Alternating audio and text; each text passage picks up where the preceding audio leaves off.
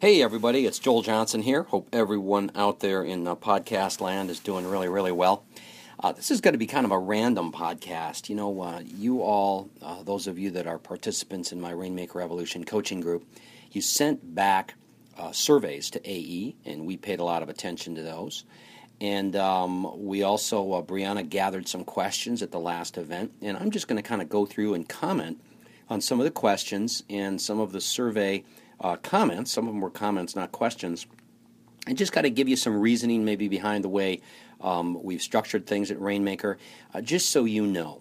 And so the context of this session is just really kind of a random Q&A based on some survey reports, and there's not going to be any specific direction to it except that you're going to be hearing my mind and my thinking behind why we're doing the things that we're doing. Just to set you up for this, I want you to really understand that I have thought through very, very seriously the structure of our group. I have put a lot of time, and of course I've got 12 years of experience being in my own coaching groups, building this firm, having to hire people that didn't work out, ending up hiring some superstars in this firm, restructuring on several occasions, moving offices. So there's just inherently a lot of wisdom that I'm bringing to the table for you in helping you grow your own practices with ideas. If there are things that aren't being done and you're wondering why they're not being done, there's probably a good reason behind it. There's very few things that when talking with Cody and Dave about doing this group and getting input from a number of focus groups we did last year before content was even put together. I did focus groups. Some of you were on those focus group calls with your marketing, vice president of marketing. There's very few that hasn't been thought of. So I just want you to know that. But let me just go through, and I'm just going to read some things that we've culled from the surveys. One of the requests was, I want to learn how to get my associate advisors to produce more. I want to learn how to get my associate advisors to produce more. I want to give you a couple keys for that. One is to have a sales process that is tight, that's followed every time. You can use mine. I gave you that booklet, and I hope you've taken that booklet and duplicated it and given it to your staff and your associate advisors, and use it as a template. We've got the first meeting in there. We've got the second meeting in there. You've also got the videos from the second appointment. You have the role play video that I did at AE headquarters. And so one of the ways to get your associate advisors to produce more is to have them go through the same sales process every single time. And the other thing is that what we do here at Johnson Brunetti is we constantly role play. Even though our guys are extremely productive, we've got to bring them back. People begin to stray off the reservation in their sales process. Some of you as advisors stray off the reservation in your sales process. So get your associate advisors to follow the same process every time. Number two, teach them those closing lines and make them role play the closing lines with you. If you remember when I went through my sales process and Eric went through his sales process role play, we don't have to overcome objections a heck of a lot.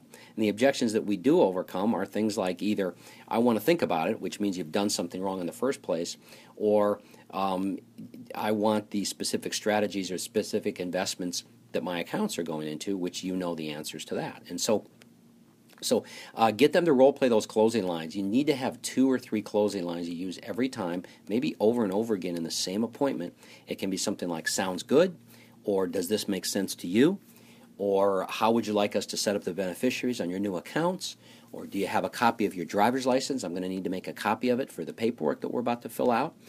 It's just little lines like that that can make the close process easy. You don't want to build up a ton of tension before the close process, so there's this moment of tension like you're at the car dealer type of thing. You want to avoid that. The other way to get your associate advisors to produce more is give them more appointments, and that's always the solution to many, many problems in our business. And I would ask you that anytime you're dealing with a big problem in our business, ask yourself that question. If I had more appointments, would this problem even exist? Or if I had more appointments, would that help solve the problem? Be such a great marketer that you've got more appointments than you need. I was on a conversation with a producer yesterday, and she said she had 14 brand new prospect appointments for this week, and she was feeling overwhelmed. Well, we don't run that many brand new prospects appointments every week for one advisor. We like one advisor to have about 8 to 10 because they're going to need room for second and third appointments and also their annual reviews with particular clients. So That's a solution that she has where now she can hand off some of those appointments to associate advisors. Give your associate advisors lots of opportunities to close business. They need to be doing the same thing over and over and over again. Idle time for an associate advisor is really bad. Keep them busy. That's your job as a marketer. So a few tips there on how to get my associate advisors to produce more. Here's one. Expand my mindset. My normal way of looking at things is not adequate enough. I want to see a higher level. Well, that's one of the reasons why we did that 10 times exercise for you, the 10-fold mindset that we did. And I want you all to go back and look at that. Look at it over and over and over again. Think about your business being 10 times what it is today. If you've done 10 million of annuity production year to date, what if you'd done 100 million? What would your business have to look like? It's possible. It's possible that you think bigger. That's why I like to get in rooms with people that are doing much more production than I am.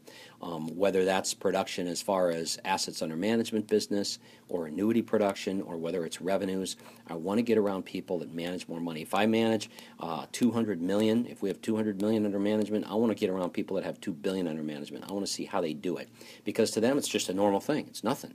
To me, it's a really big deal to get to that level. How do I get to that level? It seems almost impossible. So one of the best ways that you can get your thinking bigger is go through exercises like 10 times. Remember, you have to think as if it's already happened and imagine what your business would look like. And write. But you're right, your normal way of thinking, where you are today is a result of your thinking. If you're not happy with that, or maybe you're happy but you want to get bigger, you've got to change your thinking. Here's another one. How service and delicate issues for AUM clients really occurs. What is done by the associate to service the AUM clients, or what's done by the service team, or what's done by the lead advisor. We try to have our service team handle almost every issue. We kind of look at the service team as their main job is to protect the energy and the confidence of the financial advisor. So how do we handle delicate AUM issues? We try to get the service team to handle them first, and they're trained very well to have conversations, and they understand the products. Now, if it's something like a client's freaking out, because, for instance, in one of our models right now, there was an energy fund. We just moved it out, but there was an energy fund, an ETF that involves energy. I am a firm believer in that particular ETF. I think people are stupid if they're selling energy right now. I think they ought to be buying energy. But you also have to balance out the needs of a client to see changes in their portfolio, because it doesn't do the client any good if they leave us because they can't get over their own biases. So part of this is client education and expectation. Part of it is knowing when to make changes so the client feels like there's positive momentum, and there's a fine line there. And so for those kind of conversations, the advisor probably will get involved. But anything that has to do with, I didn't get my check on time this month, or I'm not sure about my minimum required distribution, or something like that, we don't want our associate advisors involved in any of that. We want them running fast, solving problems for clients, and having conversations with clients. Okay, there was an interesting comment that said, we don't want to make any changes, just let Joel do his thing. The teaching is the best when Joel's not trying to answer questions but just doing his thing. I thought that was an interesting comment, and that kind of goes back to what I said in the beginning, that I think it's very, very important that you guys understand we have put a ton of time into this, a ton of thinking. My goal, what will make me happy, is if in the year 2017, you have doubled your business over what you did in 2014. 3 years, double your business. Every one of you can do that. That's the goal. So yeah, and it's going to be interesting. The fall session that we have here in Dallas, there's going to be a lot of heart-to-heart conversation. We're going to come up with a 2016 business plan, but there's also going to be a lot of heart-to-heart conversation about some of the wisdom and some of the things that I've learned the hard way, and some things I've just gotten lucky on that you can take advantage of my luck. Okay, another comment about those things is more big picture brainstorming. People wanted more big picture brainstorming and planning on what we want from our business. They said we had a lot more of that in the first session and a lot less in the second session. That's correct. The first session was all about your thinking. A lot of it was about your thinking. The second session was a little bit more practical stuff. We're going to get back to the thinking in the third session. You guys that are feeling like you're not getting enough detail, you've got to mature as business people. Some of this stuff, if you own a McDonald's franchise, you don't need to figure out that you don't need a step-by-step process on how to clean the floors, although McDonald's probably has a step-by-step process. So I'm not going to give you, how to fill out a Fidelity form or how to deal with Global or TD Ameritrade or whoever else you're dealing with. I want to get your thinking right. If you can get your thinking right, you won't need the step-by-step. You'll be able to figure some of that stuff out on your own. Now, with that said, I realize you want specific answers to certain things, and we've given that to you. One of the frustrations for me has been that I've seen that many of you, we're getting calls from some of your offices, and you haven't shared the materials with your staff. Share the materials with your staff. Go back and look through binder number 1 and binder number 2. Don't be so busy working inside your business that you can't work outside your business. So there is definitely going to be more big picture and brainstorming and planning on what you want from your business in the 3rd session, and we're going to spend just a ton of time imagining what we want our 2016 to look like and making that happen. We want you to make that happen. We want you to dream it up, make it real, pass it off to your staff, let them figure out how to repeat it over and over and over again. Okay, I think I'm going to address one thing that we've had come up from one producer 2 times now, and then from a couple other guys, and that is hot seats. Okay, I will hand select from time to time somebody to come up and share. In the last session in Chicago, we had Matt Dickin come up and talk a little bit. We had Chris Herling from Austin come up and talk a little bit. What I will not do, I will not have somebody come up with some problem and address the problem to the group and have the group start solving the problem. I am not going to put a big producer up there that's bringing in $50 million a year and have him get advice from somebody that's at the $10 million level. That will not happen. So that's one of the reasons why when you say hot seats, you mean somebody get in front of the room, voicing a problem, and having a bunch of other people give them advice. I'm just not going to do that because I think a lot of the advice might not be correct, and I don't think that's right, and I don't think that's what you're paying for. So I'm paying a lot of attention to the problems that you guys are bringing up that you want us to solve, but we're going to do it in a structured way that serves all of the producers. And if you say, well, I'm not in a place where guys like Matt Dickin or Mark Lloyd are, and I need something different. No, maybe you don't need something different. Maybe you need to think like guys like Matt Dickin and Mark Lloyd and Bob Grace and myself. Maybe that's the point of the group, is to get you thinking like people that are doing much more business than you. Now, if you are doing a lot of business, I think you can relate to what I just said. You don't want to get up there, share something from your heart that's a problem in your business, and then have the whole meeting derail because you start to get advice from people that maybe aren't even half the business person you are. So we want to protect that. So we may do some hot seats in the future, but they're going to be structured in a different way than some of you think they are. Okay, let me see if I have anything else on this sheet here. And again, I'm just kind of rambling here. Here's a great one. We want to solidify, in the 3rd meeting, we want to solidify what we learned in session 1 and 2 and tie everything together. Absolutely. We are going to be working on that. When we work through this business plan, I want you guys to bring the exercises you've done. You might be well to bring your meeting notes from the first 2 meetings as well as your 10 times sheet. Bring those things to the meeting in Dallas. Bring everything you think will be valuable to you. This is it, guys. We're going to meet in Dallas, and we're going to put together a fantastic 2016 business plan. A couple thoughts on marketing. A couple people brought up things about generating leads in a certain way where TV's too expensive or radio is too expensive. Talking through the before, during, and after part of the marketing. I want to encourage you guys to go back and read that book I did with Dean Jackson. Read it and read it slowly and highlight things in it and think about how it applies to our business.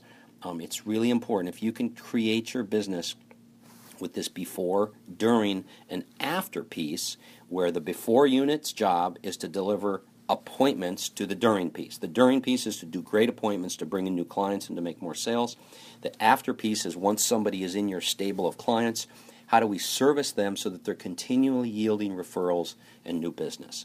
And so think that through. Read that Dean Jackson book that I did with Dean. It's Dean in the beginning, and then it's, of course, comments and a conversation with me and Dean in the back. And I think that will be very, very helpful to you.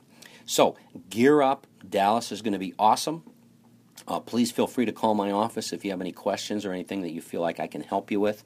I'm real excited for you guys to be in the group. I thought this was, I'm going to listen to this podcast before we just throw it out there because I want to make sure it's not too much in rambling.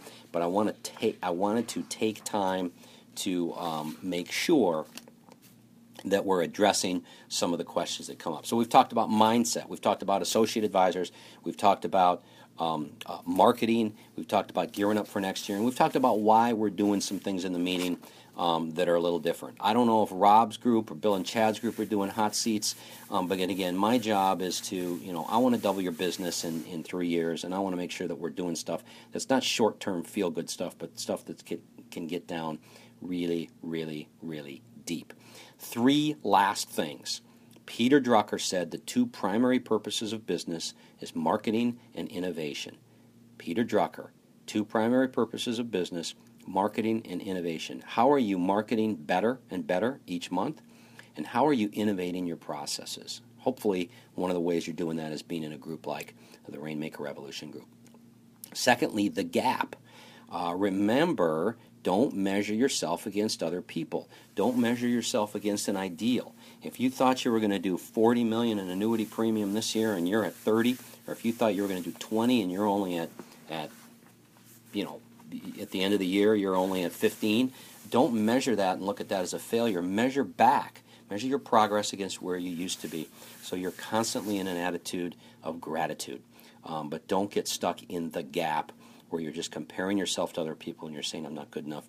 And then 10 times, ladies and gentlemen, this is so key. And some of you are missing it because you're getting so caught up in, how do I do A, B, C, D, E, F, as opposed to thinking 10 times. Put yourself in a position where you think about your business being 10 times the size it is now. How would you run it? Would you be there every day? Would you be doing appointments? Would you be just doing the marketing? Would you maybe be right down in the mix and all you want to do is appointments? Some of you wouldn't do any appointments at all. What would your staff look like? How talented would your staff be? Who would you have to leave behind? And who would you have to replace? Think of your business being 10 times what it is today. That's a big key to your growth.